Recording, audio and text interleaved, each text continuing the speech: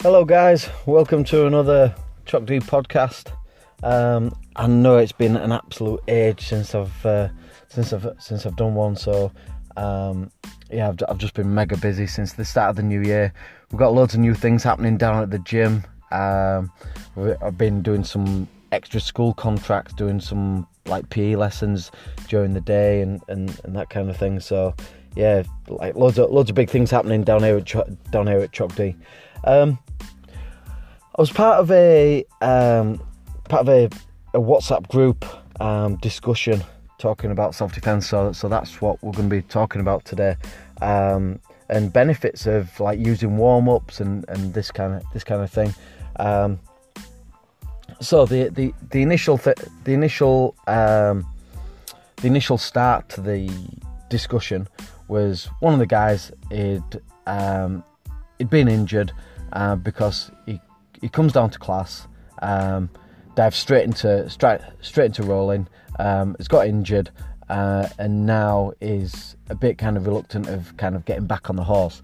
We all go through these injuries, but part of the discussion then led into, well, what happens if you're in a self-defense situation?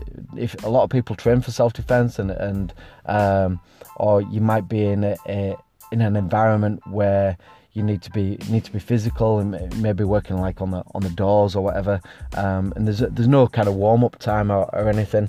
You have to be kind of straight in at the deep end. So basically the discussion went on to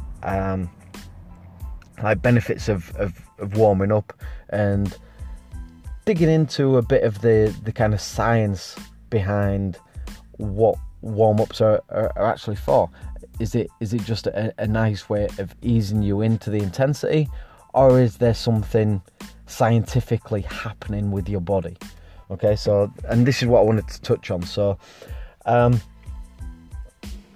basically when you're warming up, there's a ramp process. What you're trying to do is you're trying to ramp your body up to activate, to raise your heart rate, to activate the muscles that are being used in develop correct kind of movement patterns, and get this like potentiation of the muscle in order to kind of prime it for the demands that it's going to be put under. Now, so some warm-up drills, some warm-up exercises can be a bit boring, can sometimes be a bit kind of onerous, maybe taking a little bit too long. But yeah, I mean, coming from a boxing and Thai boxing background, loads of people say, well, there's no point to doing your like loads and loads of morning runs and this kind of thing. But the fact of the matter is that those morning runs build up your cardiovascular base. They build up your kind of oxygen tank. So although yes, it does take a long time, and when you start like drilling down into the nitty gritty of what you're going to be getting into, if you've got a bigger like oxygen volume tank when you get into it, then you're going to have more energy when it comes to the actual fight, even though you may like get into the sport specifics of, well, I'm only actually training for or getting ready for a 5-minute contest, a 15-minute contest, whatever. Okay, what's the point in doing a 2-hour run or running for 10 miles? I don't need to be working at that level of intensity, because the intensity of the competition is very different. Well, okay, there is some credibility to that, but what we're trying to do is improve your general fitness preparedness. Okay, what you're trying to do is develop a bigger like cardiovascular capacity in order so that you can build from that platform. That's like your foundation. So if you've got stronger foundations, you're going to have a stronger performance. When we're training, we have to look at what we're actually doing. So what we're actually doing is that we're trying to put our bodies through a certain process so that we learn instinctive movements, so that when you want to do something, you can do it with the utmost efficiency. So this takes us back to the neuromuscular coordination. What we're talking about here is we're trying to find we're thinking of the right technique. We have to send that message through our central nervous system to our muscles in order to activate that move. When we activate that move, there's an electrical signal, like an electrical pulse sent through our nervous system. When that electrical pulse is sent through the nervous system, it attracts like a fatty substance to be laid down around those nerves.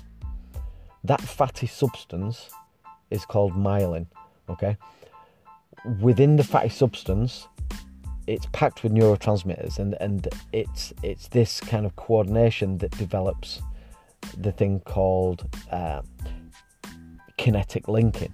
We learn to coordinate these moves. So although you'll be looking at a cellular level for these neurotransmitters, all these neurotransmitters talk to each other. So even when you're processing the move, you know that it has the muscles need to fire off 1, 2, 3, 4, 5 in that order, with that specific timing and cadence between the moves to make the move more fluid. That's essentially what we're doing. Whenever we're training, we're trying to coordinate our bodies so that we move more fluidly, more efficiently, and this is when you get the graciousness of move.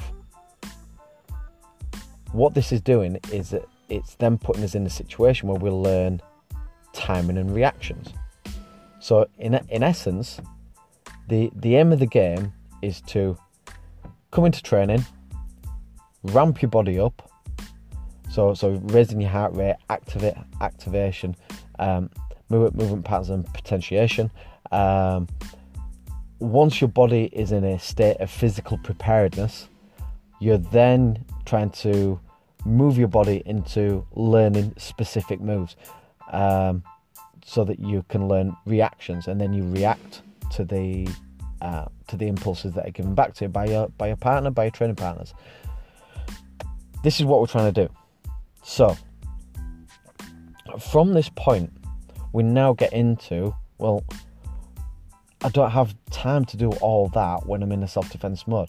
No, because when you're in self-defense mode, you've already put in the hard work, you've already built the foundations, you've already had your body ready and prepared from training so that you can learn it in a specific fashion. You've done all the coordination movements. Now all these movements become more natural, so that you don't need as much effort in order to do the like getting someone out of the bar or something, if that's the task. If you're doing it in a self-defense move, you don't have time to do the warm-up, but you've put in the hard work, you've put in the time, you've put in the commitment in training in order to coordinate yourself, in order to lay down that myelin around your nerves so that it needs less muscular effort. And when it needs less muscular effort, this is when you can look around at guys that have been on the mats for years. They might have done like 2, 3, 4 rounds of sparring, high intensity with good guys, and you look around and sometimes they're not even breaking a sweat. Like, how are those guys so energy efficient? Because they've laid down the myelin, they've laid down the fatty substance around their nerves to coordinate themselves so that it takes less muscular energy and it's more down to the timing and fluidity and relaxation of being able to deliver the moves at the correct kind of timing. So when we're in a self-defense situation, probably we're not going to be up against people that are trained martial artists. We're not going to be up against people that are that kind of know what they're doing, and they've got the timing of technique, and they'll know how to react when another experienced martial artist kind of grabs hold of them. So if you've got that kind of efficiency, when you've got this level of efficiency, you don't need to be warm. You don't need to be as ramped up. Okay, there's already going to be adrenaline in your system, so that's going to serve as almost like an anesthetic at the time. You've put in the hard work with your training to have a good level of cardiovascular fitness. You've pushed yourself to levels within training once you've ramped up through the warm-up exercises, and you're warm and efficient and fluid in the through the training exercises. This is what has meant that we're now laying down the myelin efficiently, so then we can learn and deliver the technique efficiently when we're in self-defense mode. So that's my understanding, and it's not as simple as just saying, well, I don't need to do the warm-ups because I'm training for self-defense. Yes, you do. You still need to learn to train yourself and be efficient, so you build your foundations stronger. And when you build your foundations stronger, this is when you can train for longer. Obviously, if you're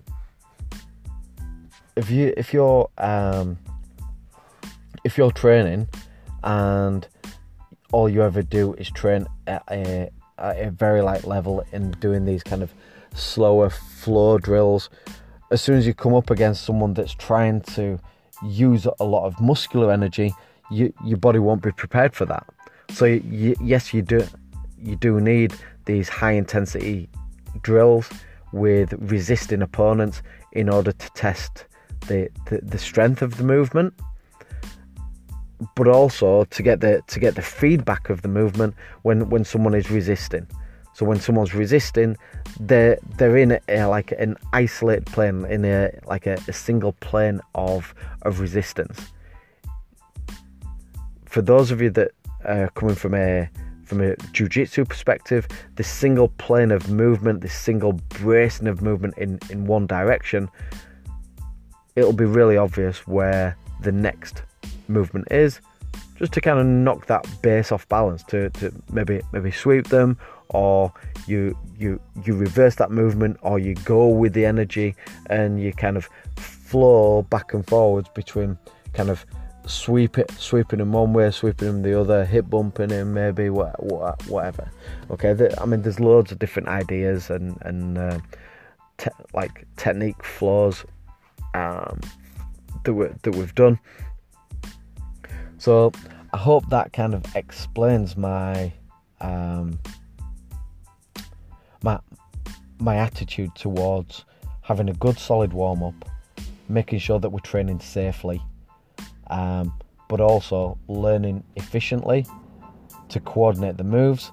And then when you're coordinating the moves, you're doing it with a little bit more resistance to kind of test the muscular support around that nervous system signal.